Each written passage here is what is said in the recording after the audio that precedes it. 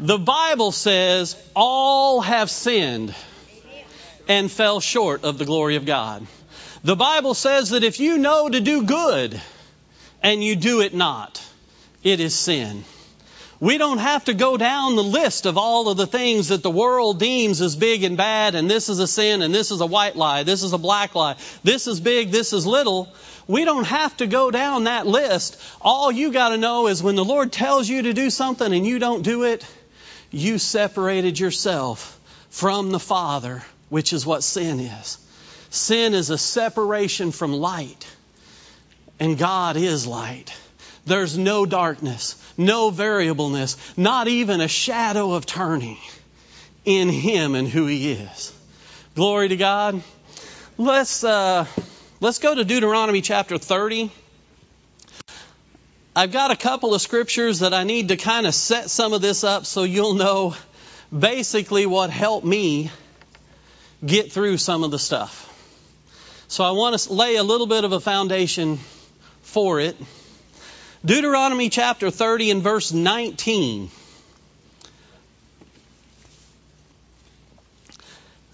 I call heaven and earth to record this day against you, that I have set before you life and death, blessing and cursing.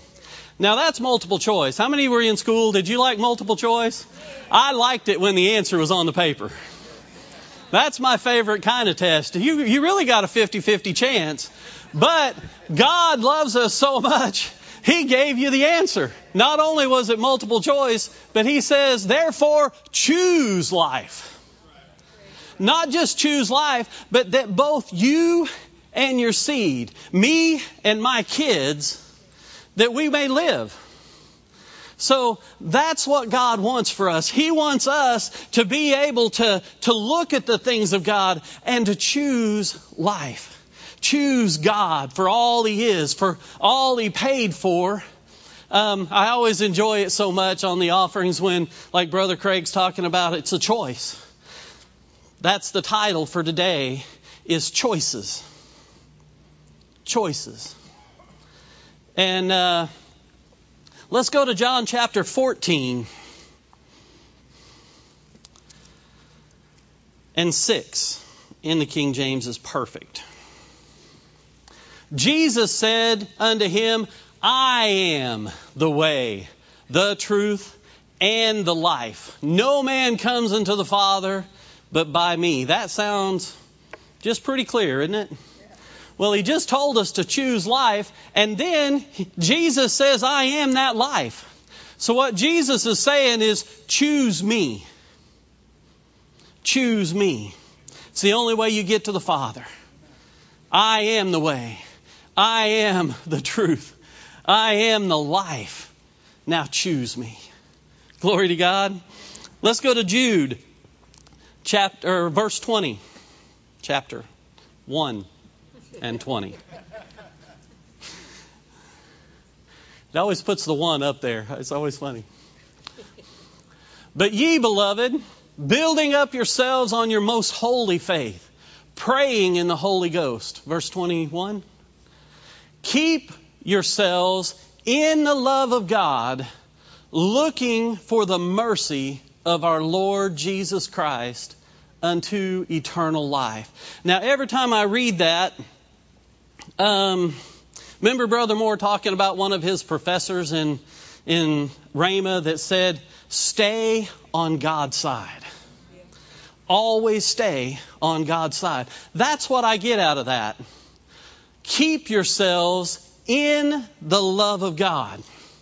You see, if we keep ourselves in the love of God, we'll never leave God's side. We'll never have a moment out of God's side if we stay in love. Because God is love. And so as long as we stay and live and operate in the love of God, we stay in the plan and purpose of God. And so then we can always stay on God's side. Praise the Lord. Now this one may not bless you as much. The other ones have been really good. John 16 and 33. John 16:33. These things I have spoken unto you, that in me you might have peace. In the world you shall have tribulation. Let's look at that in the NIV.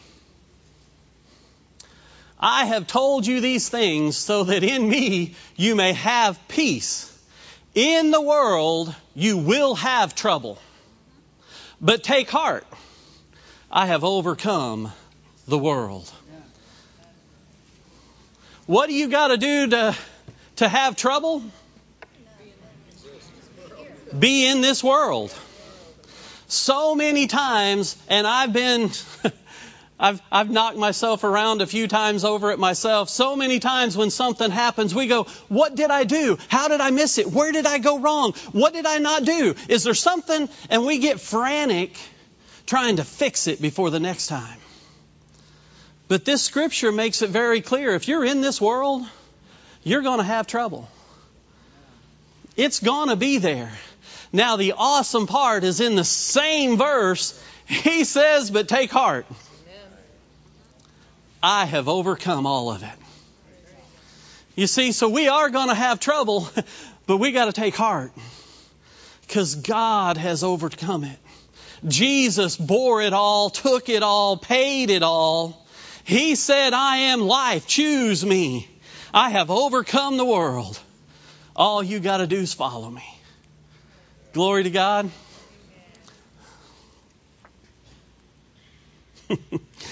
Go to John 14:26.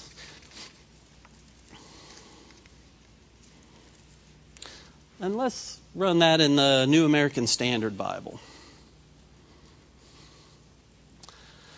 But the Helper, the Holy Spirit, whom the Father will send in my name, He will teach you all things and bring to your remembrance all that I have said unto you. I'm quoting King James and trying to read New American Standard.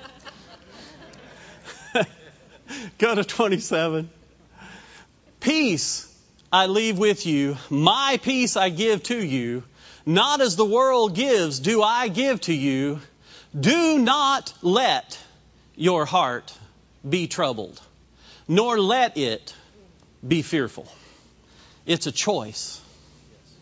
When we're in the middle of something, I was reading and looking through when David was dealing with all this stuff and everybody was against him. And he called unto the Lord, and in the middle of his trouble, then he laid down and slept. And he woke up because the Lord sustained him. And he said he wasn't afraid of the tens of thousands that were against him. Now, I felt like I had a lot of people against me a few times, but I have never had tens of thousands of people against me. And here's David, who knows the love of God. He's seen God deliver him from the lion, from the bear, from Goliath. Now he's out there and everybody's against him and trying to kill him. And he's this time probably in the cave, hiding out with all of Saul's armies trying to kill him. But it wasn't just Saul that was after him. His own kids tried to kill him and take an army against him. Over and over and over he was being attacked. And yet he cried unto the Lord, laid down and took a nap.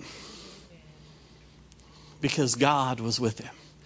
And God sustained him. Praise the Lord. That is awesome. Because he did not let his heart be troubled. He chose. You know what? As Brother Moore's talked about and different ones have talked about.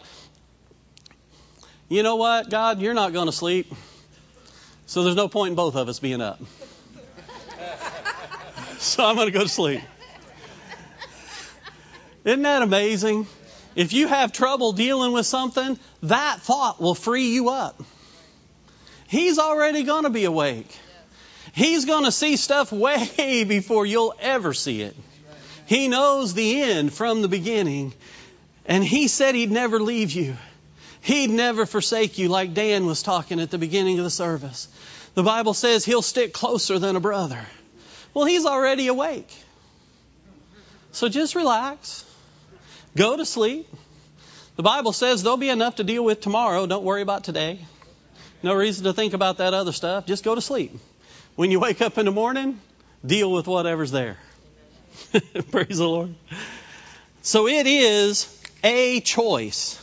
Now, I talked to you a little bit about it, but let's go to Matthew chapter 4, verse 1. I just want you to know where this is so you can look at it, because I'm going to kind of paraphrase it a little bit.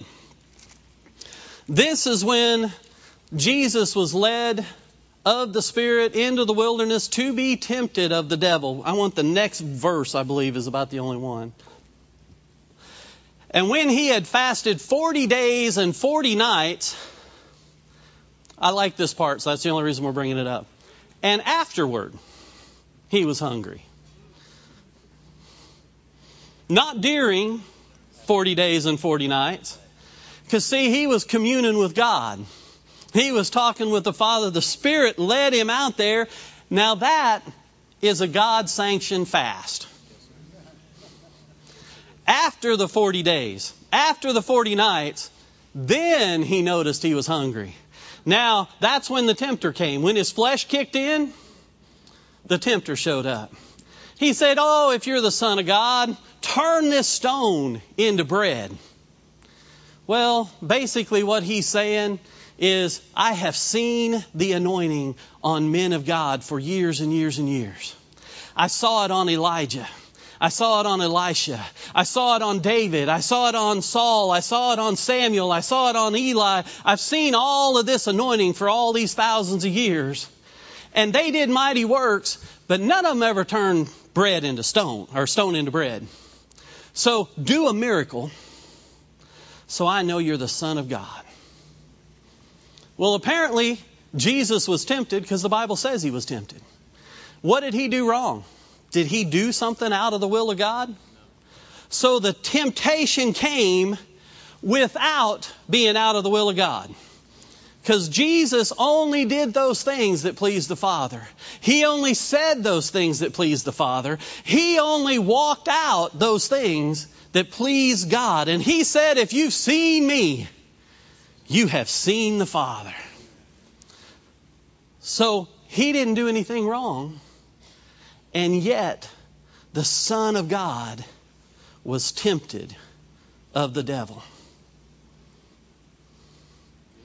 So if Jesus, the Son of God, can spend 40 days and nights in the wilderness, praying and communing and getting close to the Father and knowing the Father's voice and knowing all the things that are going on with the Father, and come out of that close fellowship and still actually be tempted, that tells us we really need to stay in the Word of God.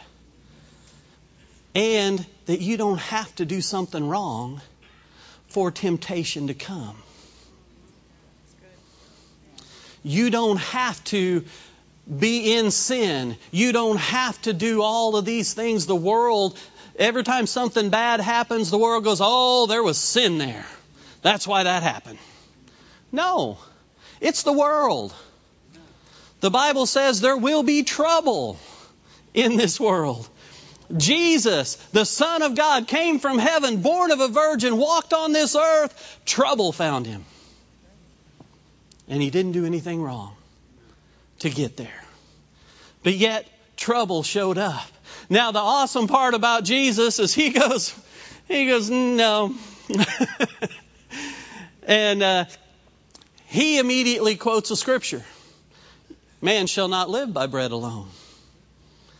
And then he gives us revelation of what we should live on. But on every word that proceeds out of the mouth of God. So not only does he tell Satan off, but he gives us what he's lived on for the last 40 days and nights. I've been living on and sustained by the Word, the Rhema word from the Father. And I haven't even noticed I was hungry for 40 days and 40 nights, because man shall not live by bread alone, but only by the Word of the Father. And so he was sustained until the time that fast was over. And then he was tempted of Satan. Well, Satan comes back, realizes, oh, he's quoting scriptures. We should quote scriptures. So Satan comes back and he takes him up onto the temple and he says, jump. For it is written, God's going to give angels charge over you. They'll bear you up, lest you dash your foot against a stone. You see, so many people. Brother Moore was talking about another pastor friend that was up on the roof and they were looking over the edge and he heard a voice, jump. Same voice Jesus heard. Same temptation Jesus had. Now, does that mean Jesus was suicidal? No. He was in the world. Satan's the god of this world. And so here Jesus is, takes him up on the pinnacle of the temple. And he goes, jump. If you're the Son of God, it won't hurt you. The angels will catch you. And Jesus is like, oh, you know, it's also written, we should not tempt the Lord our God. And so then Satan takes him up on a high hill and he looks over all of the earth and he says, if you'll bow down and worship me, you can skip the cross. You can skip all of the prophecy of being the stone the builder rejected. You can skip all of the scourging post and all of that, and you can be the ruler of all the earth right now. Bow down and worship me. Well, if you knew your job was to become the King of Kings, the Lord of Lords, to rule and reign over all of the earth, apparently it was a temptation. Because Jesus was tempted. But you see, Jesus knew enough of the Word to step back and go, oh, but it is also written, you should worship the Lord your God and none other shall you serve. And he tells him to get behind me. And immediately when he tells him to go away, he goes away. Goes right along with Scripture, doesn't it? Resist the devil and he'll flee from you. Praise the Lord.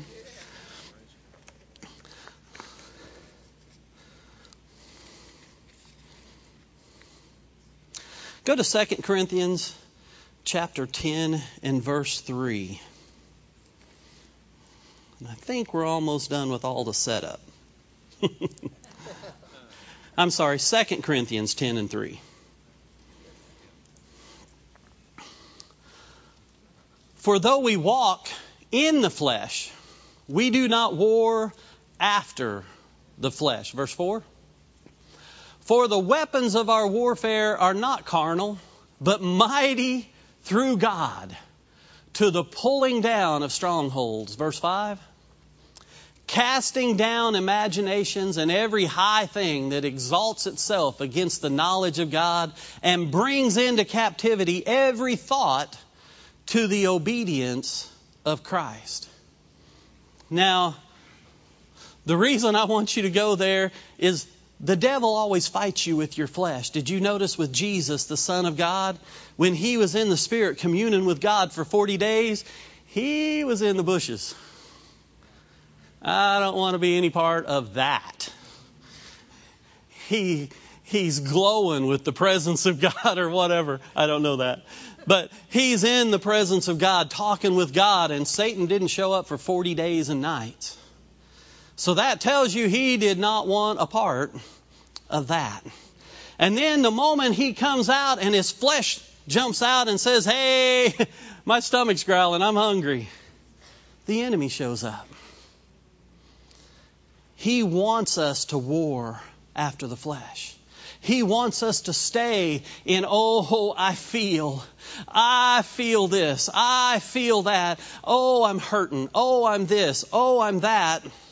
He wants you to stay there because he is the God of this world, the God of the flesh, carnal world. And so when you fight against the God of this world, you will lose if you fight in the flesh. But the moment the newest child of God steps up with his Pampers on and says, shut up, devil, he has to scurry and run away. Because just a hint of the light of God, darkness has to flee. The power of God is so phenomenal that if we can just learn to speak just a little bit of the Word of God, the truth of the Word, man, the devil's on his knees. He's running out of the house. He can't handle light and truth. All right, I think I stalled about all I can stall. Praise the Lord. I guess I started at the church first, but years ago when the church started in Branson, shortly after that, sometime, I don't know the year, Dan probably knows a closer idea when I started than I do, but I had dealt with Dave with Stone Ridge Carpets, and we used them for our flooring, and so I knew who Dave was, and I show up and I'd sat in the back a couple of times. And so then I'm like, man, I need to know more about this. So I made my way down and I sat just inside the usher in the second row. Well, in the Soul building, Dave sat here. And so I come down and I did not know Dave was there. And Dave's the same all the time. I love that. Doesn't matter where you see him, what's going on. He's always the same, always consistent. He goes, hey, what are you doing here? Hadn't changed, has he? And so we talk a little bit, and I'm actually at the time traveling and ministering on a traveling ministry, and we're doing a number of services a year, so at first it was kind of tough and sporadic for me to get to the services. But what happened was the first time I sat down and I heard Brother Moore, I realized, oh Lord, I don't know anything. How in the world are you using us to minister to people when every analogy of don't do this, oh, that was me. You should never pray this way. Oh, note to self, don't pray that way next weekend. All of them were just that way. Every time he would say, don't do this, Rob's picture went up. He's like, don't do this. I'm like, okay, I won't anymore.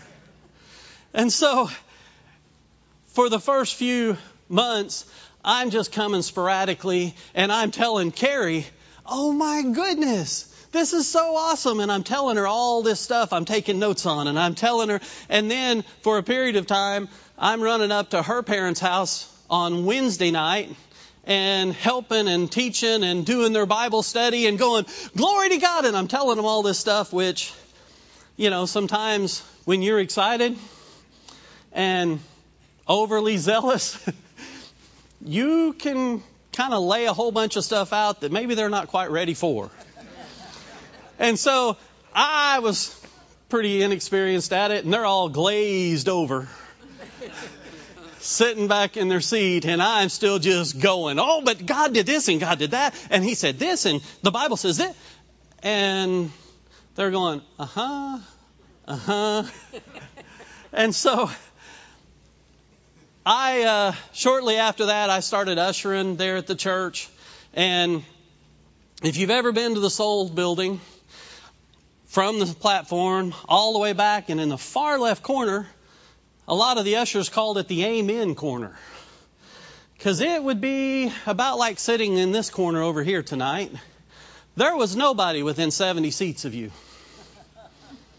Because it was the far back corner. The altar care was on that side. The choir sat on that side. Everybody else sat down here. And I grew up where it wasn't as welcomed to have your hands in the air and to be more vocal.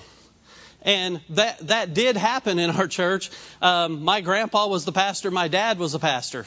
And, so it's one of those areas for me. You look back and I had to overcome some of the stuff, and they're doing all they know. We're all learning and doing all we know. And so I'm in that back corner, And I'm standing there one night and I'm praying, Lord, what do I do? What do I do? What is my next step?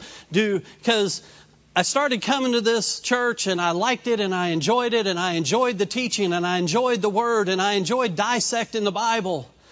And I'm on the road ministering, but man, my heart is over here. And so I've got part of my family saying, you need to stay on the road. You're ministering to people. You're changing lives in all these little churches and all of this place. And so I'm standing back there one night and I am wrestling. And I'm like, Lord, and I'm not at peace. I'm not settled. And I hear, help the Moors. And I'm standing back there and I'm like, what? They don't know who I am. They don't know me. They got no idea I'm even back in this corner. And I keep getting that. Help the Moors. And so I'm standing back there and I got my hands in the air and I'm looking around. Every time somebody walks by, I put my hands down, watch them walk by, like, okay. They leave and you're in the dark in the corner. You can put your hands back up. And so the Lord's telling me, help the Moors, just those words, nothing else. And I'm like, well, Lord, you're going to have to explain that to me. Well, almost immediately, Brother Moore, he goes on a rabbit trail and he goes, whenever I was helping Brother Hagin, the Lord had told me to help Brother Hagin. And that was the word he gave me, was to help Brother Hagin. So when he needed somebody to sign up for stuff, that was helping Brother Hagin. I stepped in. When he needed this, that was helping Brother Hagin. Well, then he talked about once before they started the Branson Church that they had separated themselves from Brother Hagin for a period of time. And then the Lord told him, I didn't tell you to separate. And so Brother Moore was talking about that night that he had to cancel one of his services and he was struggling with it a little bit. And I believe that's correct. And that he had to cancel a service. And the Lord told him that it's more valuable to the kingdom of God for you to stand back here and hold Brother Hagin's coat than it is for you to go and minister to the people you're ministering to. And I believe that's correct. They'll hopefully let me know so I don't ever tell it different. But he basically said something along that line, that for him to go and minister to the group he was ministering with, it was more valuable to the kingdom for him to stand back and help Brother Hagin, that Brother Hagin could freely minister to all of the people that he's ministering to. And I stopped. I put my hands down. I'm standing back there and I'm like, okay, Lord. So from that time, we started coming off the road. We started the next year like 60 services, the next year 30. And we started just kind of weaning ourselves off of the road. And I have learned so much week after week, month after month, being in these services. And but the greatest thing that helped me was just that. In every one of our life decisions, make sure you have a word from the Lord. Because over the past 12, 14, 15 years, I've had some opportunities to be like Brother Moore said, send in my transfer orders. Had my little panties in a wad. I'm upset. And I send them in. Funny thing, they came back just like Brother Moore's. Denied. And so I had to get over it. Now, I had options every time. I had a choice every time they said something I didn't like. I had a choice. I could be mad. I could be offended. I could be upset. And I could walk away from the word of the Lord He gave me and be out on my own in the flesh with the God of this world breathing down my whole life. Or I could go, you know what? What was it Brother Moore said? I can quit tomorrow. You know what? I could quit tomorrow. Not today. One of our brothers and sisters up in Branson, they wrote in a testimony not long ago that they had went through some struggles, but they both didn't want to quit at the same time. Well, there's been times that my flesh did not want to do it. I do a lot of the same thing I was doing when I was running a company. And so your flesh goes, well, you can do that. Why do you need to do it that way? See, all of us got flesh. All of us have stuff we got to deal with. But do I really want to walk away from the word of the Lord, that I would have life and my kids would have life? Do I want to step out of the plan of God for my life? That word from the Lord has sustained me this whole time. Through all of the good days and bad days, it's sustained me. And God, through another friend of mine, gave me that scripture in 1 Timothy 1:12 that says, I thank Christ Jesus our Lord, who hath enabled me, for that he counted me faithful, putting me into the ministry. Well, that enablement is what I stand on all the time. He enabled me. Do you remember Bezaleel and Aholiab? God anointed them to work in all kinds of metals, all kinds of crafts to build the temple. Supernatural anointing. He enabled them. Well, the Lord told me to help the Moors.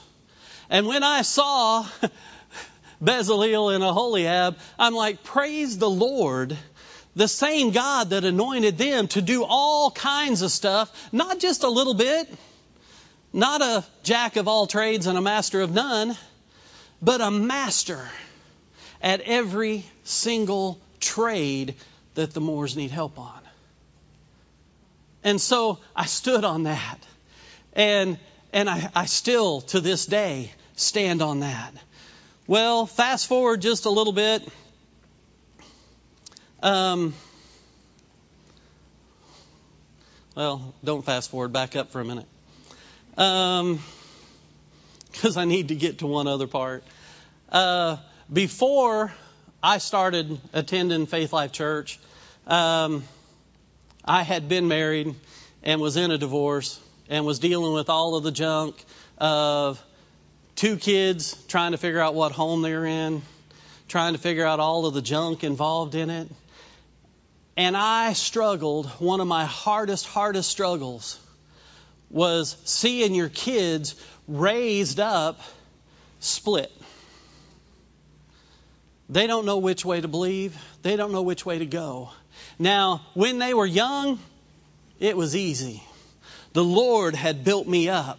I was traveling, I was ministering, I was in the Word. The Lord had built me up. And when they had a symptom or a sickness or something going on, I could speak over it. I'd go get my scriptures and I'd go through and I'd build myself up. And then all I had to do was get with them for a minute. And I could lay hands on them. I could pray for them. I could get to them. And God would take care of it.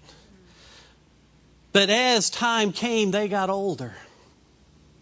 And they got to make their own decisions.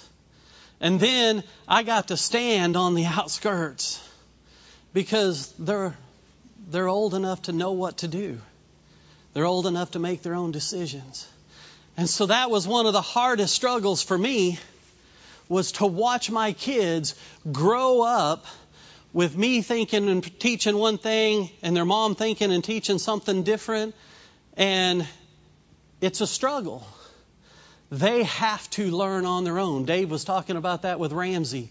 How no matter how much Dave wanted to take care of every possible thing for Ramsey, there came a time he couldn't be there with her. There came a time he had to trust the Lord and let her make her own decision and learn who God was for her. So that was probably one of the biggest struggles I had, was being able to watch my kids grow up and have to learn who God is to Jessica, who God is to Ryan, and soon who God is to Caleb. And so that was one of my biggest struggles, and I still deal with some of the stuff and trying to get through it. But the one thing, if you're here, if you're watching, if you're dealing with stuff,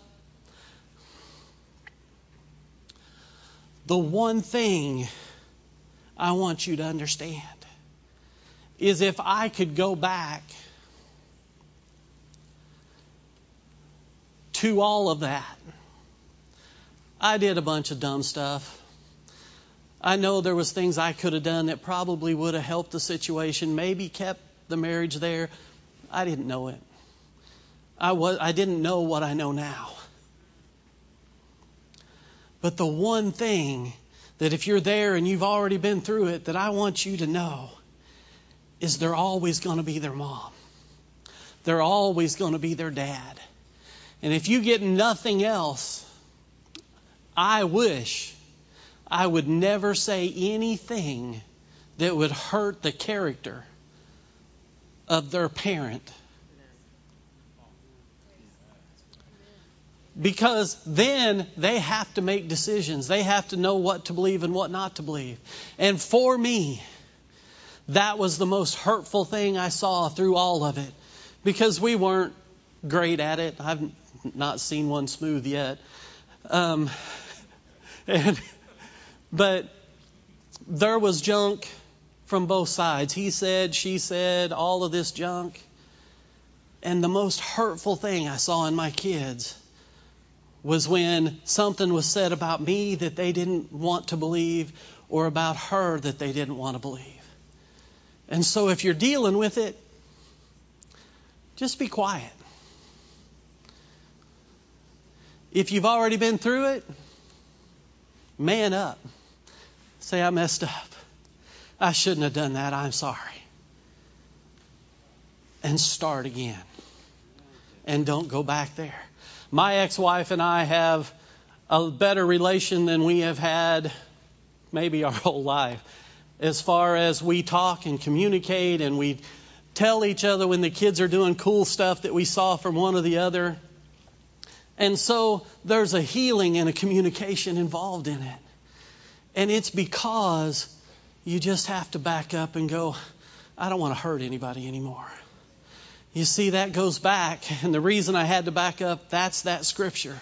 Stay on love's side. It is a choice. If your kids are doing something dumb, stay on love's side. It's a choice. I've messed up in it. I've apologized to both of my older kids. Because I've messed up in it. And I didn't do it right. But I can't go back and fix it. But I can tell you from being here on this side of it, don't do it the way I did it. Stay on love. It's a choice. I had it and I blew it. And I have to own it. And go, it was me. I messed up. And I can't go back and get those days and times back. But I can help people and go, don't do that. It's no fun on the other side. It's no fun to see them hurt. Now, let's fast forward. Thank you, Lord. I didn't bawl all the way through that. So fast forward. When Carrie and I got married, it was kind of starting all over. The Lord was helping us. And, you hear all of this junk in the world. If you've been divorced, God can never use you again. What a lie of the devil. That's like saying if you've ever sinned before, you can't be used of the Lord. Well, the trouble with that is the first scripture I was talking about. All have sinned. So who's he going to use? What people is he going to use now if all have sinned and fell short of the glory of God? I'm so thankful. Brother and Sister Moore know more than they probably ever wanted to know about all of the junk. but they love us anyway. And so the Lord blessed us, and fast forward a little bit, our business went really good. The Lord blessed us. We were able to build a house. And Carrie drew the blueprints, and it was our dream house. And man, everything was going phenomenal. And then, actually before that, Carrie got pregnant, had Caleb, and there was all kinds of steps of faith in that. I taught on it years ago. If you want to know about that one, pull that up. I don't know what it is, but it has baby steps in the title. And but pull that up and look at that. But then we get into this house and everything's going pretty good. Carrie gets pregnant again. And it was about the time Dan and I came down here and we started working on this building. And so I'm away from home for weeks at a time. I come back in for the weekend. We come back down for weeks again. And so she's pregnant and dealing with all of this stuff by herself in Branson. And we're excited. Then she goes to the doctor and they said something's wrong. The baby's not developing. It's going to miscarry. And so at first, Carrie, she starts calling people. And I'm like, I'm down here. So she's alone with that news. She's amazing. By the time we're done tonight, she is amazing what she has been through and walked out. And so the doctor tells her that. She's calling people. And I'm like, honey, please don't. The Bible says. And I start telling her scriptures about how we're the blessed of the Lord. They never cast their young before their time. There's no barren. They don't lose any. And so we're talking scriptures and she's like, yeah, but the Bible says 1 will put 1,000 to flight, 2 will put 10,000 to flight. Well, it's a scripture too. But when you open that door, you get everybody's experience, everybody's opinion, and everybody's speculation. And it's hard to get past it. And so we're struggling with it a little bit. Carrie's like, oh, I'm in faith. Miss Phyllis calls us into her office before a service one night, talks to us. And, we're using faith formulas. Oh, yeah, we're believing God. We're standing on this scripture. We're doing this scripture. We're doing this scripture. But it's a formula. And so she said all the right things. Shortly after that, Miss Phyllis texts her. She goes, I can tell you're not in faith, but you need to get there. Well, we talked about it earlier today. Right after that, she's saying all the right stuff, and then she's going to a computer and typing up what the possibilities are, what's available, what's going on. She's wavering. And then I happened to be home for a few days, and she miscarried. It was around Valentine's Day. Actually, I think it was Valentine's Day. And so she miscarried, and I go in there, and I'm hugging her, and she's crying, and we're trying to get through this thing. And then Caleb comes in. Well, he's about 4 years old. And I am so thankful. He has never known anything other than word of faith taught through this church. Other than what they teach in the kids' classrooms. And at 4 years old, I'm hugging Carrie. She's bawling profusely. And he looks at us. He walks over and he lays his hand on his mom. Praise in tongues, demanding and loud for a period of time. Carrie and I are looking at each other. And then he goes, and he just walks back out of the room. Healing started right then. You see the anointing of the Lord through the mouth of a child. Now, some of that started then. Shortly around that time, I felt like I needed to be available to help the ministry when they went down here to start this church. And our company got to where I was dreaming for it to be. We were framing for a gentleman. I always wanted to build $1 million custom homes. And we got favor with a gentleman who was building $1 million French country custom homes. And so we went in and we started framing them. And he liked us. And he wanted us to do more of it and more of it and more of it. So we started doing more and more of his work. And then the Lord dealt with me. And He's like, you need to kind of be ready and available for when they start this next building. And so most of our jobs are bid weeks, months, sometimes even years out before the work starts. So once you quit accepting work, you run out of it later. And so I'm looking out ahead of where I'm at, and I'm thinking, if they started in the next year or so, I need to quit bidding stuff. And so this man at that time, he decides he wants out, and he wants to move to Thailand and just retire. It's inexpensive to live there, and he's very rich. And so he's just going to move over there, and he calls me, and I go meet him. He was always trying to get me to like sushi. Still don't. One of the things I really, really agree with Dave on. And but he calls, and I go and talk to him, and he goes,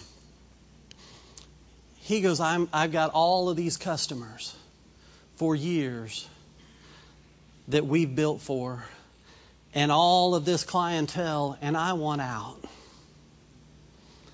Can I send them to you? That was one of the hardest things I've ever done. And I'm like, inside that scripture, God brings to our remembrance everything He's told you. It was shouting at me, because most of these houses are a year or so to build and hand them a set of keys. They don't come through as quick. And I'm thinking, I can't do that. I need to be available. So I turn them down. It was something I'd always dreamed of. From the time I started framing in 87, 88, I always wanted to build these $1 million custom homes. We'd get to frame one once in a while, and I thought it was so awesome. And then here it is, handed to you. All you got to do is say yes. He said, I'll stay, I'll help you, get you going, get you through the first couple. The favor of God, phenomenal, to get us to that point. And I'm like, no, I believe I'm supposed to help at the church. And he knew the church. He does some work in Branson. And so we turned him down. Well, then we didn't come down here for about 1.5 years. And so about 1 year into it, the jobs that I had were ending. And we were getting paid on them. And I had just built this house that was Carrie and I's dream floor plan. We still really like the floor plan. I got no work. And I'm hung out in the middle. And so I call, because we're going to be behind on our first payment. I call this loan company. And I said, listen, this is what's going on. I'm going to be behind this month. And remember when Brother Moore said the other day, if you knew you were going to be deceived, you wouldn't be? So I talked to this guy. And he's like, oh, yeah, we can help you. We can defer 3 months. And so he gave me this song and dance, and I believed he was trying to help. And so we were a month behind, and all the paperwork in to get all of this stuff done. And he calls, and the Lord brought money in, more than enough to get us caught up. And he's like, no, do this. It'll be better. We're already doing the 3 months. I thought he was trying to help me. I was deceived. I was the one that was wrong. No different than Adam and Eve in the garden, Adam was the one deceived. Adam was the one that took fault. And so I fell for it, hook, line, and sinker. And so we started to do this other deal, and once we did it, this man suddenly disappeared in the company. No record I'd ever talked to him. No record of any of it. And so then they quit taking phone calls and started sending foreclosure notices. And so the house that we liked and we were building, because I missed God, I did. Yes, I was supposed to come down here. Yes, I was supposed to be available to build down here. Remember Brother Moore talking about when Brother Hagin in healing school said, oh, we're going to start doing this, and it's going to be this, and it's going to be that. And then he walks in 10 years later and he goes, you know that thing we were talking about? It's time to do it. That was me. The Lord had told me to prepare me, not to get me to shut down, not to get me to quit. And because I fell for it. Like I said, don't you just like being able to tell the whole world how you messed up? But because I fell for it, I was down here working here. Dan and I were working 80, 100 hours a week. We were gone 3, 4, 5, whatever weeks at a time. We'd go back and get there Friday, be there Saturday, fly back Sunday, over and over and over. So we were there a day and a half, 2 days, most of it in the dark. And my wife miscarried and went through all of that with me there for a couple of days of the event and then on her own. And then I lost her dream home because I was deceived. And I'm down here working on this building, and my wife's up there, and we had great friends and family. I'm so thankful. Most of them are in the Branson church. Thank you. They came over and spent hours packing our house. I messed up. I was deceived. They cleaned that house really well. Put it, market like, because it wasn't the next person's fault. It was mine. I had messed up. I had believed somebody bought it. I had to own it. I was mad. I had chances. I had choices to just be mad at God. Told my wife, I said, I know where this man lives. It's dangerous to have the internet. The man fell off the face of the earth, but on an internet Google search, I know where his doorstep is. The company said they couldn't find him. I had to get over that. I had to forgive them for being in business and trying to get a bottom line. Our house was valued at $300,000 or $400,000 over what we had in it. So it was a great one to skim and to get. And so for Carrie, I lost that. And I was gone when she miscarried. And so for a period of time, she was mad at me. Rightly so. And she was mad at God. And there was a period of time that it was literally hell on earth around us because she did not trust me anymore. She had lost a baby. She had lost a house. She had to move all of our furniture out of this 7,300 square foot house that we had dreamed for into a rental house she found at about 1,500 square feet. So we sold everything, sold everything. Our family and friends up there, they helped us. They were there for her. I was down here. And so I stood on that scripture all the time.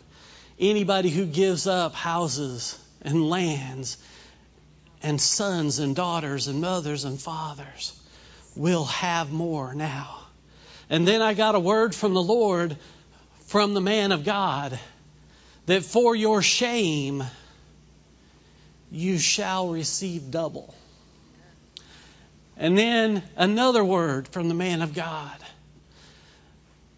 That don't you know God is able to do far greater than this. And so I got these words from the Lord. I had a word from the Lord that I need to help the Moors. I had a word from the Lord that even though I messed up and I lost a house, I had a word from the Lord that it's only a matter of time. God is well able to do better than that. God is well able, and He has a word from Him to me that you shall own twice, or the double, or some versions say you will own that house again. So I'm down here, I'm working. Dan and I are trying to build each other up and stay awake. And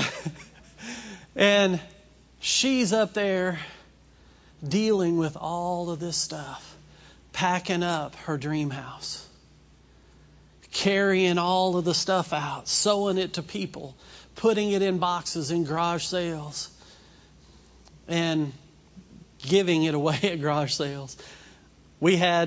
Our company was doing really good when we shut it down, and we had 4 trailers full of tools. Some of them were phenomenal tools. I'm down here and I'm like, we have to move out of this house by this day. So I told them, I said, just put them out and sell them. Well, they're selling, they don't know what they are. I had to get over it. I've probably told Dan 4,000 times how much different tools were. But I had to just get past it because it was my fault. But they're selling $600 tools for $25 at the garage sale. And people are happy.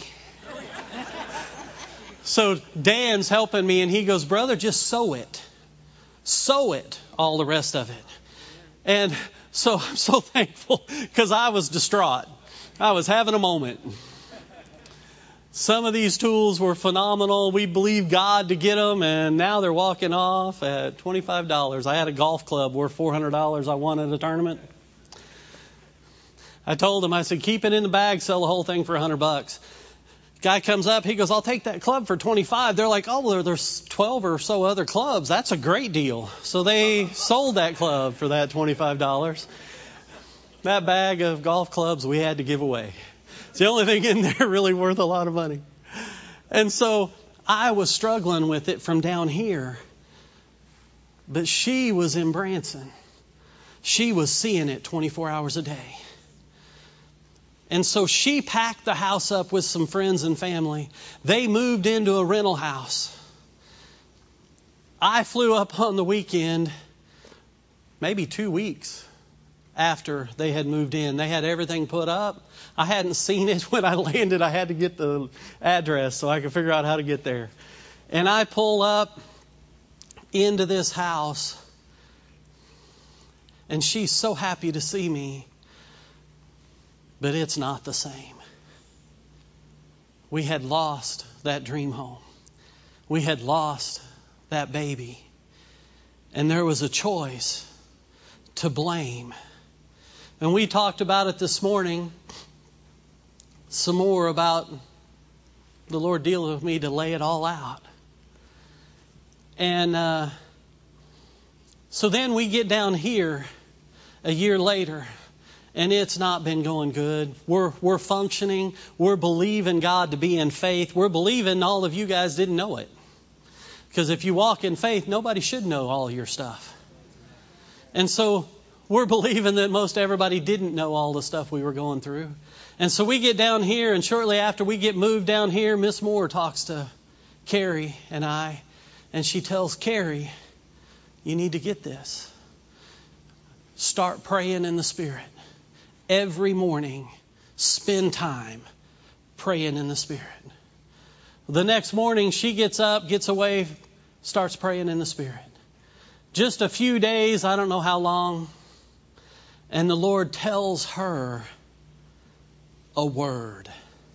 You see, all of this time, she's my wife, and God's been giving me words. And we've been operating on those words. Help the Moors. And then we're going to receive double for our shame. Because it's embarrassing. There's no way you can go around it. We were doing great. We had money. We had more money than we've ever had. We were able to sow to people, give to people, pay for people's vacation, take people on vacation, do things we'd only dreamed of for years. And then I missed it. All of that's gone. We're struggling. We're eating ramen noodles and PB&J. Not because that's our favorite food, but because we're trying to make it and we don't have it. And so there's this rift between the two of us until that day. I'm so thankful for being in this ministry and submitting under a head and a leader. And submitting under a head and a leader that hears from the Lord, takes the initiative to call us in. And so,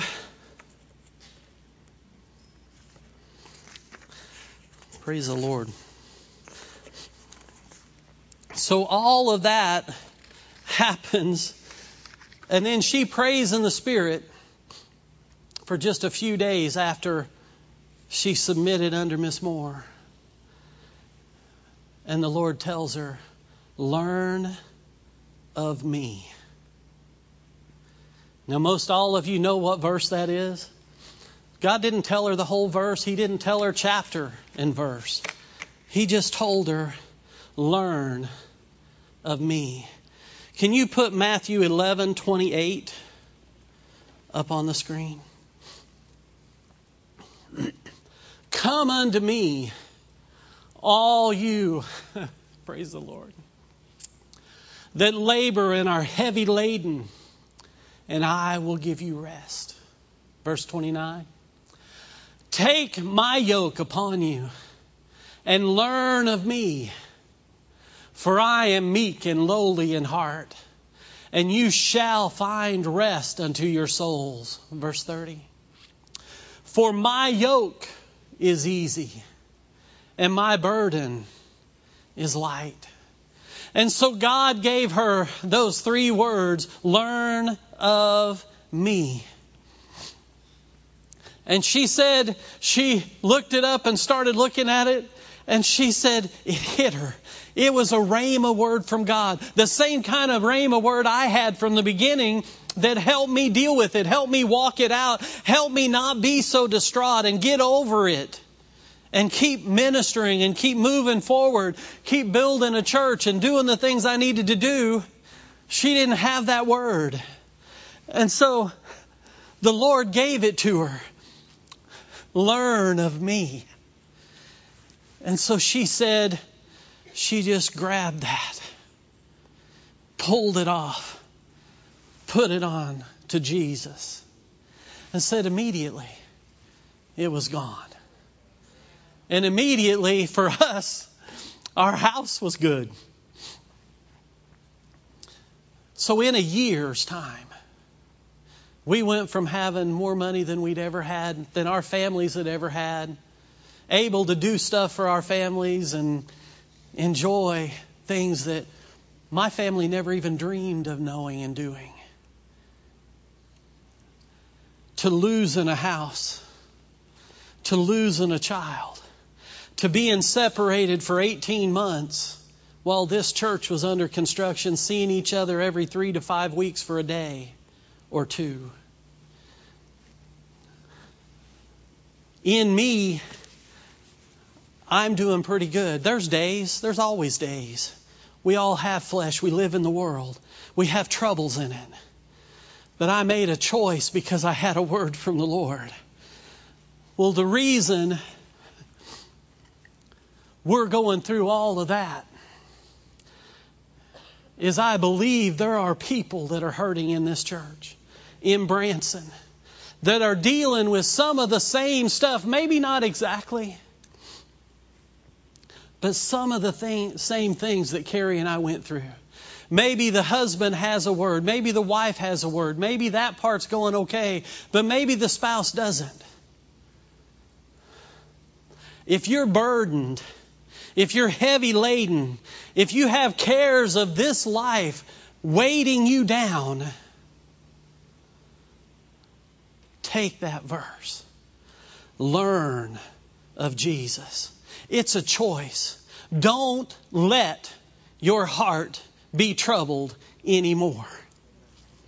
Don't let yourself be afraid anymore. I admit, I did not want to stand in front of you guys and air everything that happened out. Because I was believing God the whole time we're going through it, that nobody knew about it. When you walk in faith, nobody knows. I crashed a motorcycle and had 2 vertebrae disappear in my back, and I'm hurting so bad. I crashed it about 2 o'clock on a Wednesday afternoon.